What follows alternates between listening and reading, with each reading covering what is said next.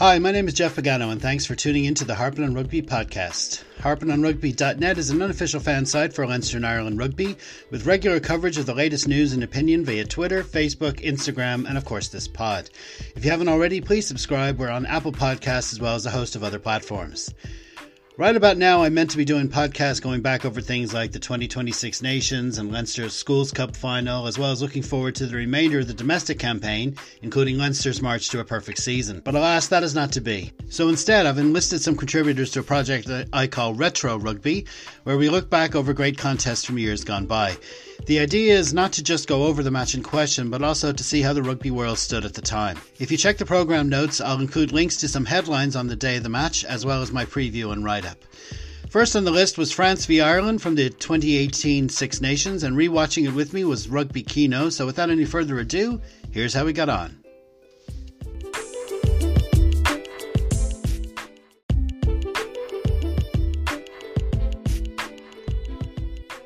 Now it's time for the first in our new and hopefully not too long-running series of Retro Rugby pods to fill the COVID-19 void. And joining me to talk all about France v Ireland from 2018 is a long-time contributor to Harpin' on Rugby and curator of the excellent and informative @RugbyKino Twitter account. Welcome to the pod, and Banachty Love Féile Padraig Lat to Cian Muir. Right back at you, Jeff. Thanks a million for having us. Great to have you. So what we've decided to talk about now is to start this series is because we were deprived of a France v Ireland at the weekend. I decided to kick it off with the game from 2018. It's always known as the drop goal game, but what we did was we watched it back on St. Patrick's Day on Twitter, and that was fun, like doing tweets and all that throughout.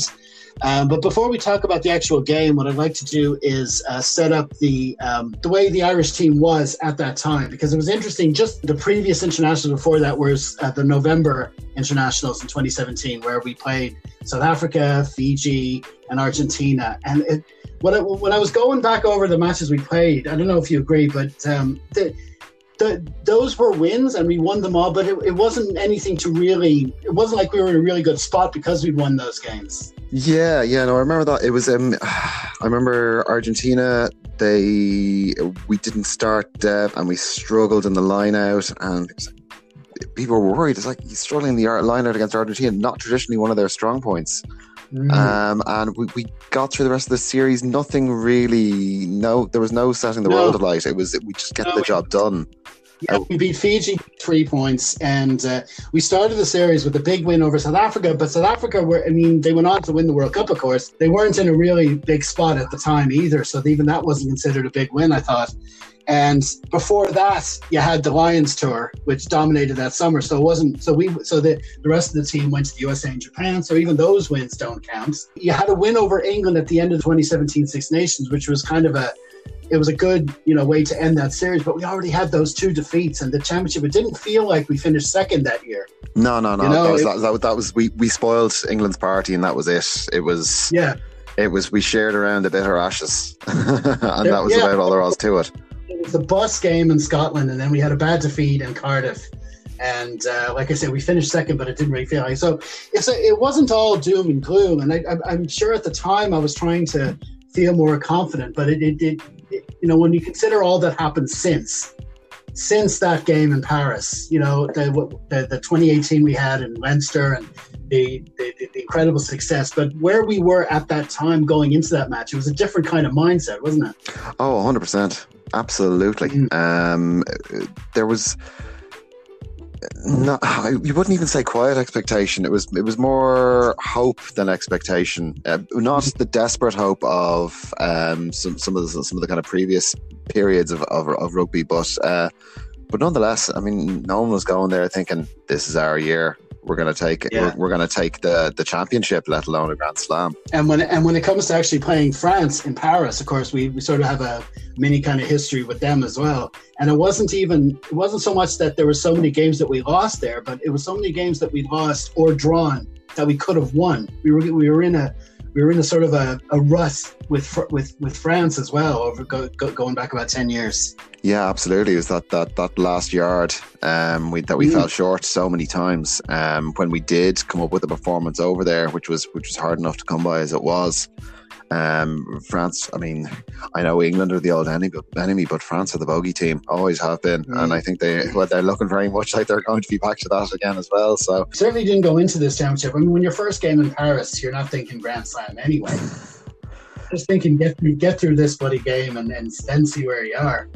Yeah, I think it's more we were kind of going over there hoping for a performance, maybe within a score, maybe you never know, might eke a draw, might even squeak one. But the idea of going into the championship in the year where you're away to France and England, ludicrous. You wouldn't even consider it. You'd call anyone who was a lunatic. Even when you look at the starting lineups, I mean, right now, like you look at that Irish 15 and you'd say, well, that is the team that won the Grand Slam. That would be the Grand Slam 15 pretty much, apart from Van de Fleer maybe.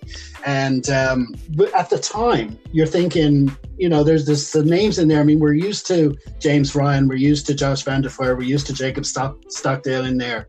But it was an interesting lineup at the time. It was, yeah. I mean, you wouldn't go so far as to call it experimental, but there was definitely a couple of indications of a direction that the team was taking that were new and exciting. And by Jesus, some of them paid off.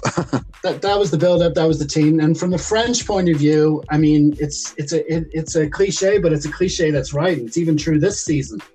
They looked good this season, and then they ended up in Murrayfield. You don't know which French team you're going to get. So there was some experimental selections on this French lineup. Jalabert at 10. No, that was it. I mean, to be honest, looking back, it was a pretty decent lineup, and you can see what they were trying to do with who they put out as well. And all in all, they actually put in a pretty good performance from France. It was about as coherent a performance as we'd seen from them in a fair while, and they just kept with it the whole way through, and they looked relatively together as a team for France of that era. They had coherence. Absolutely, especially without the ball. I mean, they were so clued in to stopping us. They were so well organized to getting the ball back off us. That kind of way. Well, that's it. I mean, I think you kind of have almost a genesis of what's happened with them now, insofar as that they did really well in that game because they defended really well. Again, yet another rugby truism: defense wins games, but it is true. And they made 94% of their tackles in that game. It was 253 out of 268, which is a massive number of tackles anyway. To make 94% of them is hugely commendable. Especially when Guirado makes 150% of those tackles. He was just everywhere. It was just like, it was amazing. Very much captain's performance from him. Oh, absolutely. Legendary performance out of him. I mean, he really absolutely gave it his all. And my one slightly sad note when after the drop went over was the shot of the look on his face from the bench, because he left everything on that pitch. Yeah, so that was the team going into the match. So then we'll quickly move on to the actual kickoff. Yeah. I mean, it's interesting watching it back, because your mind plays funny tricks on your memories of games over time. All you remember is the drop. That's literally all you remember. First 79 minutes are a blur. And then you're watching it back going, Jesus, we had to work hard. And we had tons of possession, tons of territory. And then we were coughing it up outside their 22 or just inside their 22. We got a couple of opportunities to go inside the 22 and just cough them up. Yeah, I mean, it was watching us with the ball. It was almost like an Alice in Wonderland kind of thing, because we seem to be making forward carries with every there seemed to be good going forward every time. But then by the time we lose possession, we were knocked back. I couldn't understand what was going on. It was a lot of it was side to side, but we did, I guess you didn't really notice the tackles were going in, and maybe when a couple of passes went in, we would end up further back than when we started. But it was just, we didn't really seem to, we didn't threaten their line, because we didn't even come close to scoring a try on the day, which is the amazing thing. Yeah, no, I mean, it kind of, watching it back reminds me of what Shane Horgan's had been harping on about for quite some time about the Joe Schmidt era teams, is that the possession game that they play is brilliant, but in terms of having incisive movements inside the 22 to get over the try line, no, it's percentage rugby. Pick and go, pick and go, pick and go, pick and go until you get over the line, and it just didn't work. France were too big, and then actually at the start of the second half, they really stepped up their defensive speed. Obviously, the coach had a word to them and said, "Look, pick up the pace, get up in their faces faster, and you'll make life difficult for them." And therefore, and that's kind of the blueprint now as to why we've had some issues with England in the last couple of seasons. Is that they've taken that and run with it. Yeah, they're focused on what we're going to do, and we can, no matter how much we perfect what we do, which was kind of the Joe Schmidt idea, is like if you have accuracy, if you're clinical, if you do the basic things that he wants right, no matter how good you are, if the other team is honed in on specifically what you're going to do, it's just going to make it that much more difficult. Yeah, and if you're not starting those rucks with a dominant carry in the tackle, at least some of the time, you need at least, off the top of my head, about 25%. You'd need to be getting dominant in those carries, or you're not getting go forward ball. Your scrum half is on the back foot. Your line is probably set wrong in terms of attack, and then it's just going to get worse and worse and worse. In the opening stages, it did look as if, like you say, I mean, Ireland.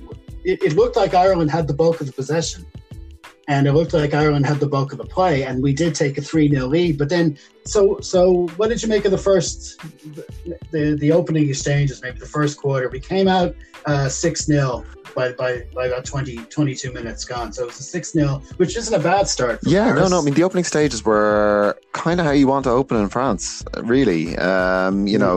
You're doing the right things. You're working in the right areas of the park. You're keeping the scoreboard ticking over. Their possession's not really looking like it's going to cause your defensive systems any difficulty. It's how you want to go. It's how you want to start a game. Absolutely. Mm-hmm. But there comes a point at which you want to say, right, we've gotten, more than the score clear. We want to pull away now. You could get one down over the try line, and we were found wanting. We just couldn't.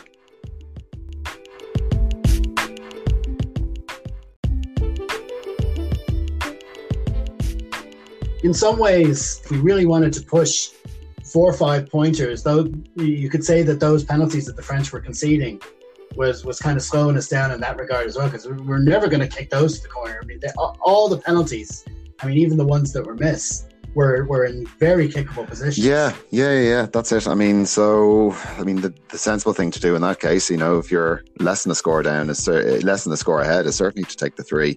I think possibly losing the line out early on, I think it was the first line out, Ryan, was just fingertips.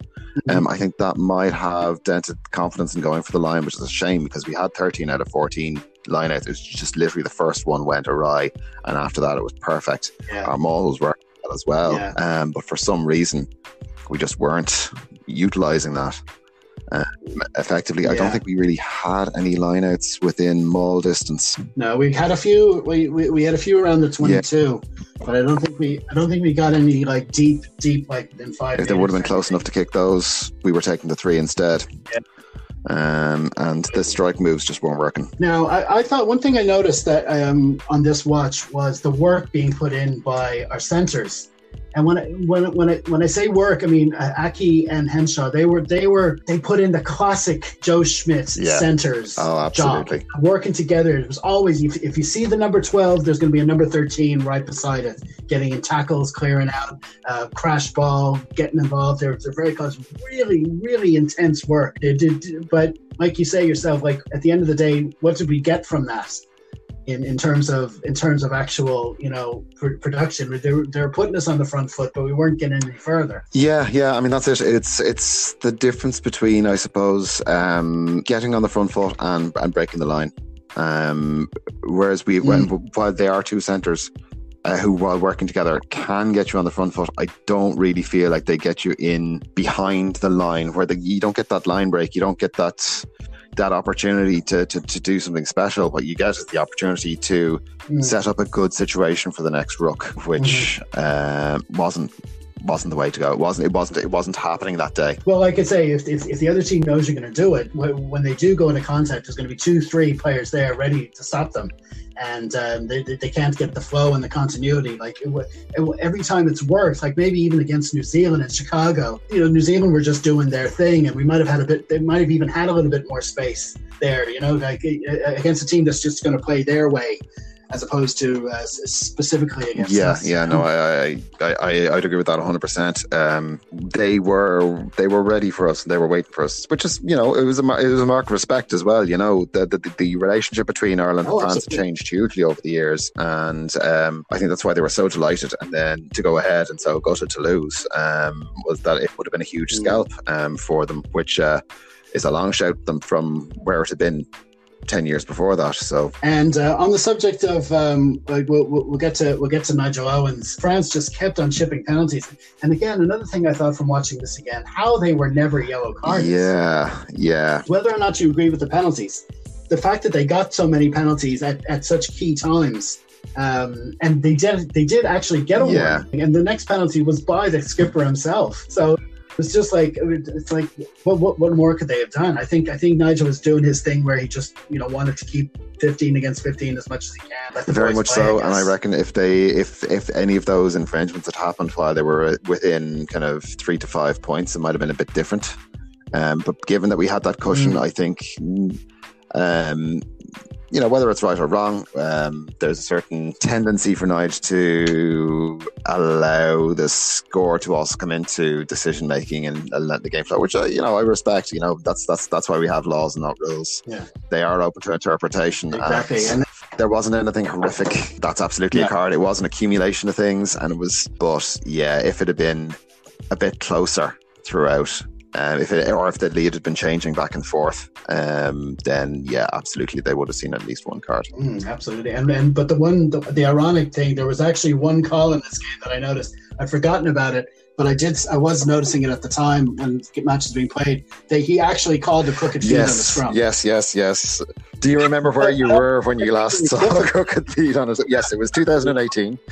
Unbelievable! It was like everyone's looking at each other. It's like, what? Oh, you mean that's not allowed? What's he doing with his hands? I don't recognise that.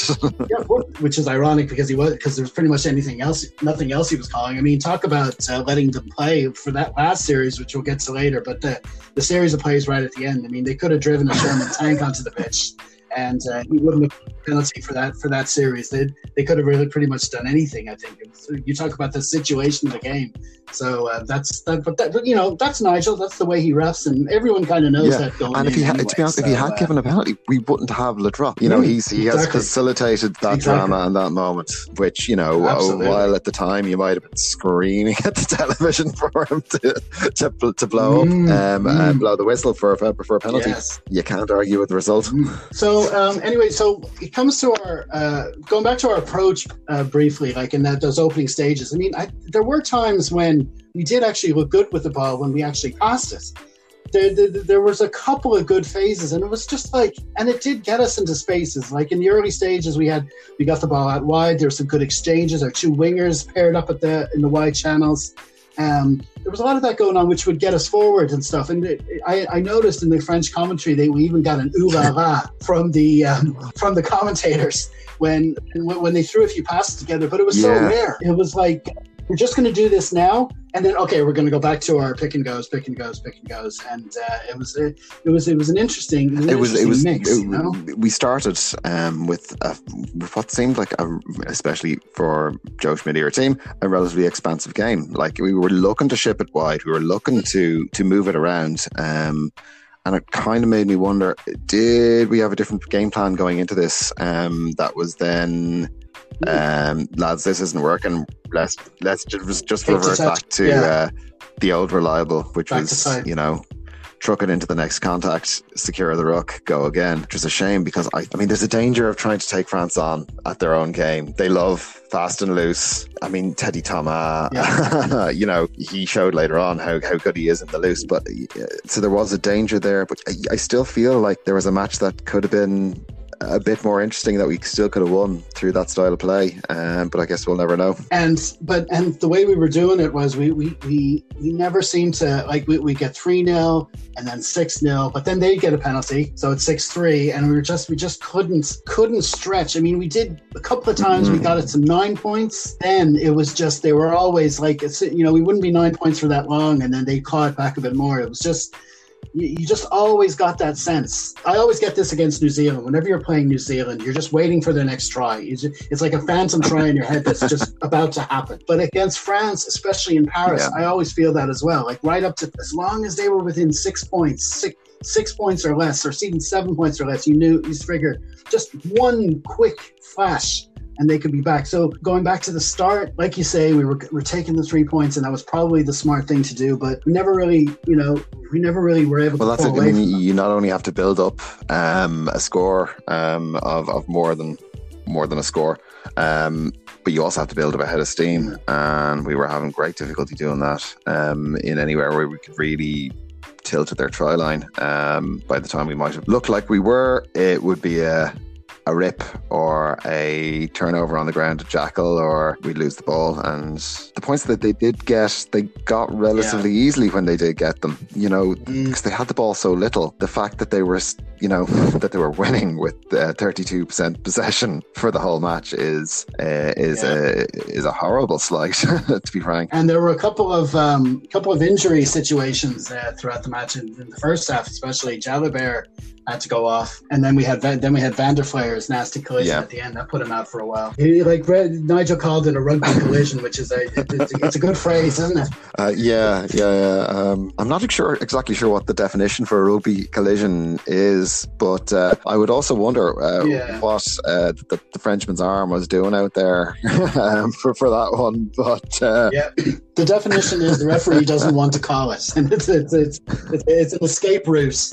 It's a handy spin terminology that give them language to get out of that. Referee for I'm not touching that with a barge pole. So we had those unfortunate injuries in the first half. By half time, we had stretched it to 9-3. So we had a 6-point lead going into halftime, and you take that any day going into the break. Well, this is it. I mean, it was not quite the whole score cushion that you'd want to really push on, but it was certainly enough to be getting along with. And absolutely, if you'd asked me beforehand, would you take being six points up at halftime in Paris?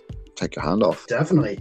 And of course, the one of the big phrases, this was definitely one game where you think the first score after the break would be crucial. We did get it. Yeah. So we were 3 up, and so that was the crucial 9-point lead after just 47 minutes. It was, and then there wasn't another score then for another 7 minutes. But at the same time, we managed to get that 9-point lead, and then didn't really manage to do much with it. Like as I was saying before, that France seemed to, despite the fact that they'd gone in at halftime 6 points down, they seemed to take a fair bit of sucker from that as well, because they came out after half time and they looked pretty fresh, and they were very fast up on the line, and they were making go forward ball very difficult to generate. Yes. Oh, definitely. I mean, it's a situation that we're used to watching with Leinster's defence and Ireland's defence as well. That if you're getting to your 7th or 8th, once you get to double digits and phases, you're pretty much gone. You're not going to.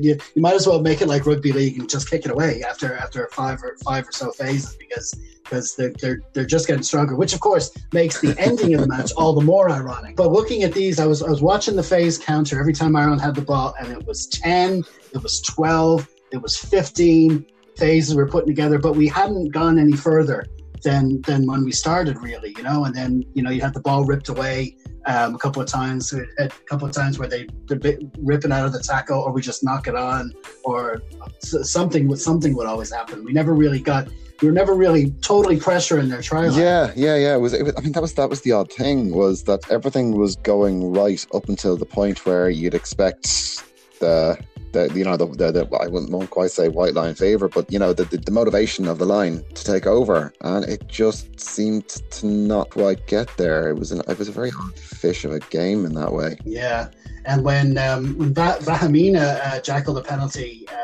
53-minute mark, and they slid over, so now they're back within 6, and that's when we're going. Okay, that's when the nerves started. For me, anyway, watching it started going like, you're 55. You're coming into the final quarter now, and once they're within a score. That's when I fully started getting the flashbacks going. Oh yeah, no, I remember the sinking feeling in the pit of my stomach when that penalty got slotted over. Yeah, oh no.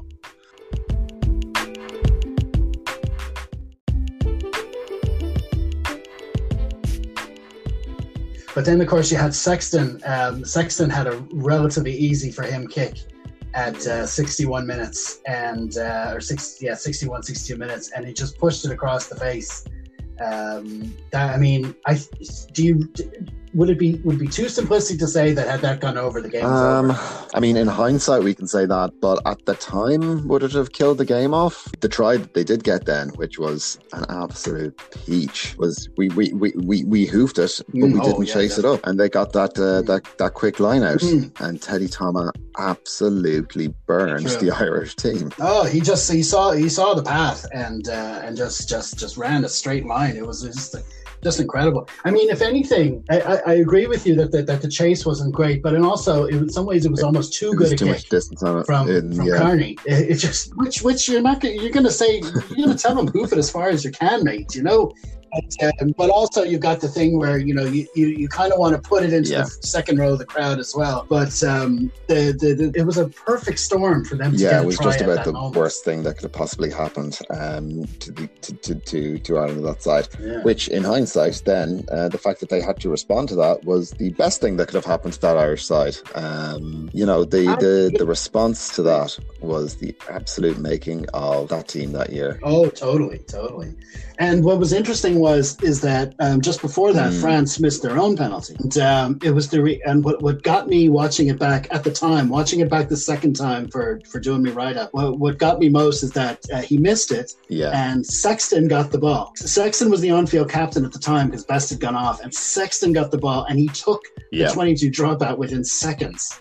It was really quick, and he not only took it, but he didn't hoof it down the field. He took it to win it back. So he had to have the team behind him. I mean, Henderson ended up catching. He had to know where that was going to get it. I mean, that was some quick organization there. It was. We all talk about the drop goal at the end of it, but there's so many elements to this drive up the field. Yeah, well, no, that's absolutely it. I mean, that's one of my favorite things about it was, and kind of probably why it sticks so much in my memory now, is that what they did at that point was the complete antithesis of everything that had gone before. They'd started off with, a wide game, and they were really going at it, and they were slowly closing up as the game went by and tightening up and bringing it in phase after phase into contact and securing the ball and bringing it into the next phase. And then just literally out of necessity and desire to pull off the least Joe Schmidt exit of all time, the dropout to win it back and then bringing it through the phases all the way from the 22, no percentage rugby there at all. It was instinctive, adrenal rugby. Totally. Ireland don't play like that, and they weren't coached to play like that. Exactly. And they did it, and it worked. And the what got me was that like we talked before, how we'd have 10, 12, 13, 15 phases and it going nowhere. But I was watching the counter as they were going through, because it's easier to watch when you know what's going to happen at the end. When we were at the 15 phase counter, we hadn't actually advanced that far. We were still in our own half. We were barely at our own 10-meter line. And it was like, okay, well, at the time we're going, there's no way we're getting down the pitch for a drop goal from here, because of everything that had gone before. And then they rolled through a few more phases, maybe got a little bit closer, 22, 23 phases. Yeah, it was the ancient. And then Sexton's going to kick and then he put the ball in. Oh, God. Yeah. You're going, what? What are you doing? Now, there had to be a nod. There had to be a look. Earls had to know that was coming. I would put it to you that Earls is but that was only back on the Irish side that would have caught that ball. That to be in the position and to win that ball in the air cleanly as well. It's just like, I mean, and we just and also everyone else had to react to that. I mean, it wasn't enough that he caught it. It's just like they're all bollocks at this stage as well. You know, it's the forwards are there. They're on top. They're the 12 and 13. They're there to support them and recycle. And then they're just this is it. At this point, what's happened is that Ireland are playing the least structured rugby that I've ever seen them playing, and it's working. And France have been tasked with playing structured defensive rugby to see out a lead in a clutch game, which is what they're worst at, and it wasn't working because they knew they couldn't give away a penalty anywhere on the pitch. Because even if it was deep in our half, I mean, Sexton would put the line out around the instantly. Exactly, and our line out had been going well. Theirs had gone a little as well. It was still okay, but we would have been fairly safe on our own line out, and they would have known that. Yep, and so then the counter was going up and up. It was to 32, 33. And then I think just before he dropped into the pockets, there was two particular strong carries that were needed from Henderson and Stander, because up to 40 we were started to go sideways again, and we were too far away. There was no taking it then, but then Henderson and Stander in particular just enough to push the pocket on into yards. And but even then it was still far out. I mean, I had the missus was watching with me, and I was saying, oh, they're trying to get into drop goal range. And I said, oh no, they're nowhere near it yet. They want to get closer and closer and closer. But then all of a sudden, I couldn't see Sexton in the shot, but you can see from Murray's body language that he's ready to pass it back to him. I'm like, what? What is he doing? Unbelievable. What did you think in that moment? I don't think I was thinking anything coherent at that point in time. I think my brain had melted and gone out my ears, and I was just letting the situation wash over me. I had lost my mind at that point already. And the thing is, like, when you're watching on TV, when you watch rugby in general, you get the side-on view, and that's what you want. But when it's a kick, I'm always thinking, you want the view from behind the goal. And or straight down from one end of the pitch, but of course, and of all the TV networks of all the countries and all the world, you'd expect the French to have unusual angles. You know what I mean? They come up with these mad shots and angles.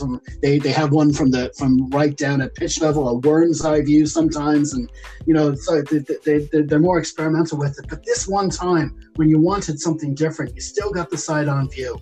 And so the kick's gone up in the air. So the only thing you can do to know has it gone over is watch Nigel Owens. You're watching Nigel Owens, and he's running towards, but even then, he's running towards, the ball gets towards the post. You're watching Nigel Owens. You're watching his hand go up. You don't see his hand go up because they cut away. And you're like, what are you doing? What are you doing? Luckily, they cut to Johnny Sexton, who's jumping up and down, his arms up in the air, and obviously he's seen what Nigel Owens has done. And I was like, oh my God, he got it. It was amazing. Indescribable at the time. It really was. And it was just that Ireland had gone and played in a way that they hadn't really ever before that I could remember, and it had worked. It's like, well, if they can do that, Jesus, they can do anything. Exactly. Yeah. I mean, like what we said earlier about previous matches in Paris, matches we should have won. This just looked like when Thomas scored that try, this is another one of them. It's after happening again. We're going to have postmortems banging on about the coach and throwing it away and the systems and we can't win in Paris. We can't see a win home. And had we lost under those circumstances, considering how much ball we had, I mean, I think those charges were absolutely. And one thing I do kind of regret is that the winning of that game papered over the cracks of some of the issues that came up in the first 72 minutes, and they were there, and I think some of them came back to bite us on the arse now in more recent times. So eventually, more prescient analysts than I have had spotted them, and we're commentating on them. But I suppose that's the difference really between being a fan. You can be a bit of an analyst and a fan, but you're never really going to have that crystal clear view of everything, that unbiased crystal clear view of everything that's happening. But, Yeah, that team, and I think it's probably you could argue that for all the flaws that were visible in that first 79 minutes, that last couple of minutes is what brought that particular team. I mean, that team really stayed together for the rest of that calendar year. Full nucleus of that team is what stayed together, and it was probably what was able to bring them through all those matches after it. Like, you know, the rest of the Six Nations, the tour in Australia, the win over New Zealand, all that was part and parcel maybe from that. Oh, absolutely. It was a moment of evolution for the team, and it wasn't an evolution in tactics or ability. It was an evolution in self-belief. They were able to pull it out of the bag collectively and do something that they'd never done before. They'd never seen done before. They'd not planned for. But they trusted each other and knew each other well enough to put it together and really achieve something spectacular. And that brought a level of self-belief that just brought them to a whole different level. And 2018 was incredible in that sense. It was. And the only unfortunate thing about it is that it probably came a year too soon. In that, when it came to our ultimate goal, because the thing about modern rugby, no matter how good you get, no matter how good a run your team might have in any competition at any level, the other teams, the game is always evolving.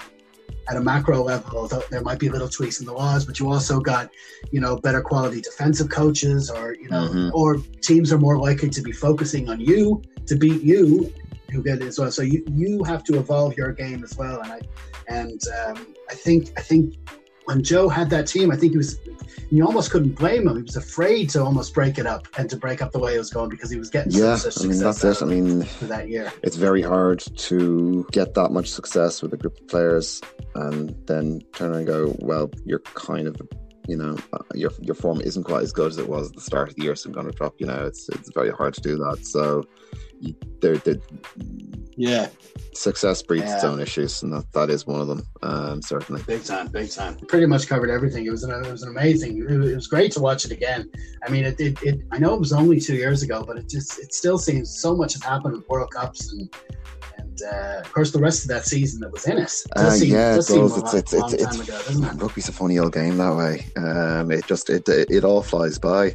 You're only as good as your last match. Last season is great and all, and the history books have it recorded, and you might get a gong in a suit this year off the back of it, but at the same time, it's not going to affect anything that's going on right now. I mean, it's to start a series like this, retro rugby, looking back, it didn't, it seems like a bit of a short time to look back and stuff. But I thought that was a good starting point, because it was a time before a great year in Irish rugby and Leinster rugby, but even though it was the game that started that, there was a different kind of feeling at the time going into it, and it was a good way to contrast what came before and after that particular point in Irish rugby of recent history, let alone the Joe Schmidt era. Brilliant. Okay, well, listen, thanks for that. That was a good old chat. That was a good way to start the series. We're going to do a few more of these, but hopefully we'll have the actual rugby back before too long. But be doing a few more of these down the line, and hope to have you on again. No, thanks, Jeff. Thank you. Thanks, Cian, and we'll talk to you again soon.